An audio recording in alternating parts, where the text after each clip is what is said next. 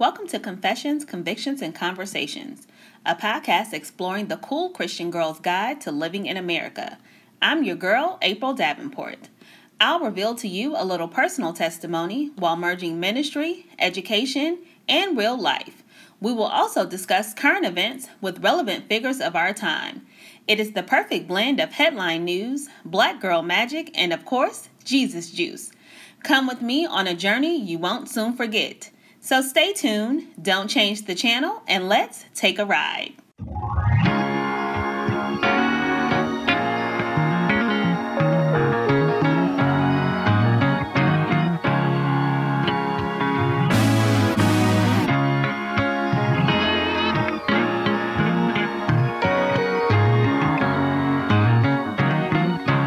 Welcome to Confessions, Convictions, and Conversations. I'm your host, April Davenport. Welcome back. It's season 3. Where's the band? Cue the music. We are back. Woo! I'll be my own band right now. It's season 3. We're so glad to be back. We are back in the house. I hope that you're glad that we are back also. So you know that I'm a church girl. So now here it is. We've done a season for the Father, a season for the Son, and this season on the heels of Pentecost Sunday, this season is definitely one for the Holy Ghost. And we all need a little Holy Ghost. Not just the Holy Ghost that makes you run, dance, and shout through the sanctuary, but the Holy Spirit that will have you doing self-checks, taming your tongue, ordering your steps, and making sure that you live right. Yes, that Holy Ghost. And if I look around at some of the things that have taken place in the world since we were last together, we all need a little Holy Ghost. And I definitely say the world could use a little more Holy Spirit, a little more love, and yes, a little more confessions, convictions, and conversations. Now, we took a much longer commercial break than we intended, but the way that 2021 rolled in, sometimes you just have to let life have its way. We had to pump the brakes, smell the roses, take a chill pill. You know, all of those things that in essence mean we simply needed a break. As we visualize what life looks like after a major change, sometimes we're up and sometimes we're down. And sometimes we're just in the middle. But thank God we are here. And we are so glad to be back on the Apple airwaves, the YouTube airwaves, and all of those other digital outlets where you get your fill of confessions, convictions, and conversations. But just because we took a break doesn't mean the world took a break, because we certainly have some catching up to do. So grab your tea. On the global, national, and local front, there is more news than anyone can handle that I can't help but ask, what's really going on? Let's just mention a few of the headlines that have taken center stage in the past month or two. Mass shootings are back. Is it really true that the only way we avoided this fate is to be stuck in the house? There have been over 50 mass shootings since March. And yet buying a gun is still one of the simplest processes in our country. What's really going on? Not only have mass shootings increased, but violence in every city, including in my city of Atlanta, has increased, with homicides, rapes, assaults, and robberies all having increased over 50% within the last 2 months. Some leaders say it is a COVID surge. But have all of the criminals decided that they need to scratch their illegal itch at the same time? Derek Chauvin was found guilty on all 3 counts. And while this should have been expected, I believe everyone watching, and even those not watching, missed a few heartbeats, because what should happen and what does happen are often 2 very different things when it comes to race cases in America. The last guilty verdict seemed to be the defining factor. But in actuality, Derek Chauvin is just one person out of so many that should have already been held accountable. Now, I really want to discuss Prince Harry and Meghan, but I'm not. I said I want to, though. It's just something that happened, so I felt the need to add it to the list.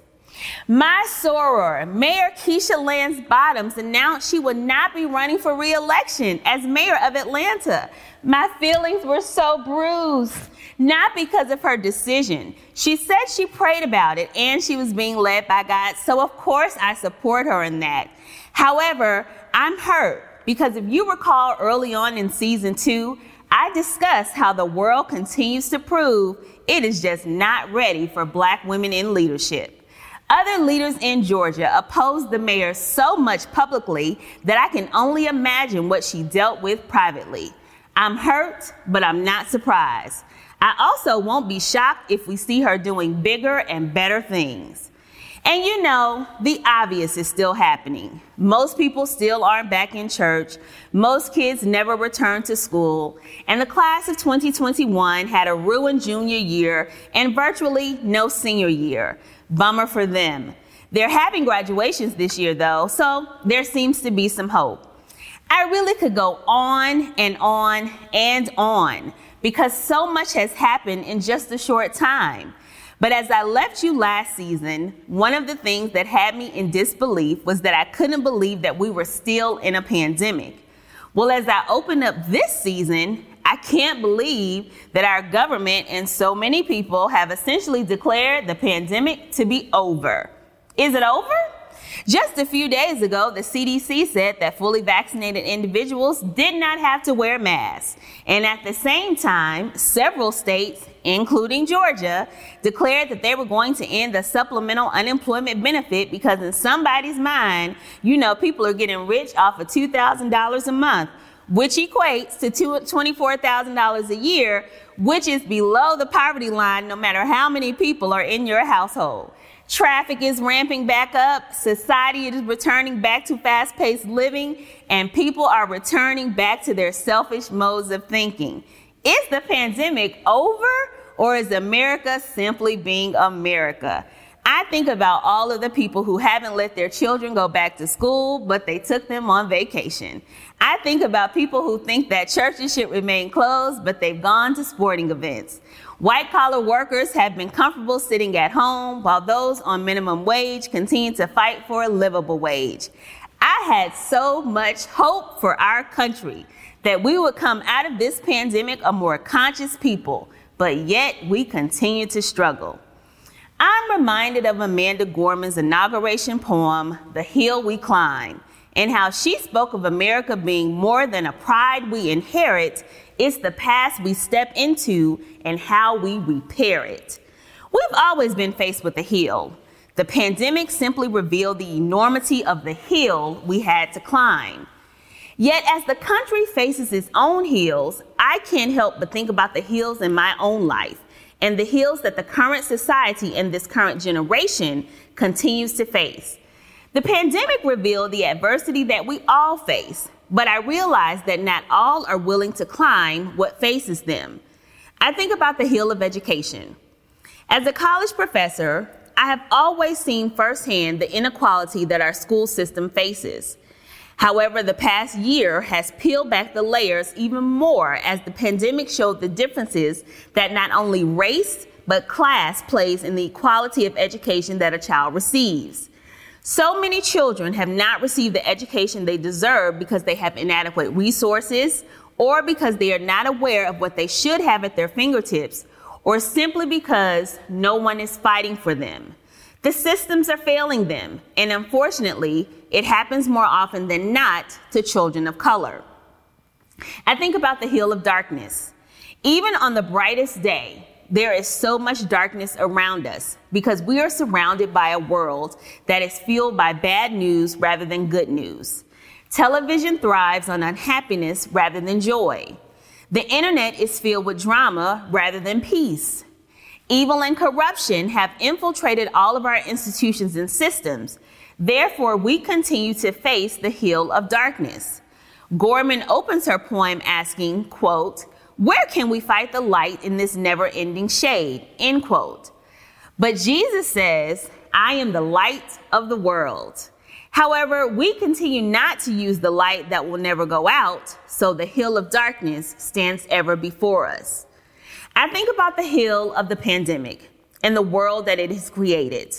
What has social distancing done to an already socially distant people? To a generation that was already sorely disconnected, how will they ever learn how to truly build connections? Where does the class system look like in America? Have we simply become a society of upper class and lower class, forgetting about the middle class? And have we become so ingrained with what happens in our own household that nothing else matters? Will we ever grow to a society that believes that just because it doesn't affect me personally doesn't mean it's not real? We continue to face the hill of unity. America is still a survival of the fittest society. And in theory, it sounds heroic, but in practice, it creates discord. These hills, along with so many others, are going to continue to plague our nation and our people. What hills are you climbing? What's preventing you from reaching your goals in this season? From going to your desired destination, or simply from becoming a better person or a more socially conscious individual? What hills are preventing you from being able to see yourself or others? What hills are blocking the light in your life? Ultimately, what hills are blocking your view of the one who can help you climb any hill in your life? Those are the hills that you should climb first, or simply recognize first, because in recognizing them first, he will surely help you to climb them. I'm reminded of an old song that we sing at church. The road is rough, and the going gets tough, and the hills are hard to climb. I started out a long time ago, but there is no doubt in my mind, I decided to make Jesus my choice. I'm hoping that no matter what hills you have to climb, you'll also make Jesus your choice. So there's a lot going on, but we're going to try to tackle it all this season and see if we can't make sense of it all. It's going to be a great summer. I don't know what you have planned, but I hope you'll take me along for the ride. Make sure you're connected with me on social media so that we can tackle some of these hills together. And of course, make sure you're subscribed on all digital platforms to Confessions, Convictions, and Conversations. Tell your family, tell your friends, tell someone, and invite them to be a part of April's Army. But before you go, I'd like to pray for you. God, thanks so much for welcoming us back to Season 3. And please help my army to conquer their hills. I'm so glad that you're back with us. We can't wait for Season 3. I'd love to see you next time. Thanks so much for tuning in to Confessions, Convictions, and Conversations. We are just getting started, so make sure to connect with me on social at AS Davenport and at Fresh Start Fridays. For more information on the podcast, please visit www.asdministries.org. Also, don't forget to subscribe to the show and be a part of April's Army. Remember, any time is a good time to confess the Lord Jesus Christ as your personal Savior, live by your own personal convictions, and it's always a great time to have a good conversation. I'm your girl, April Davenport. See you next time.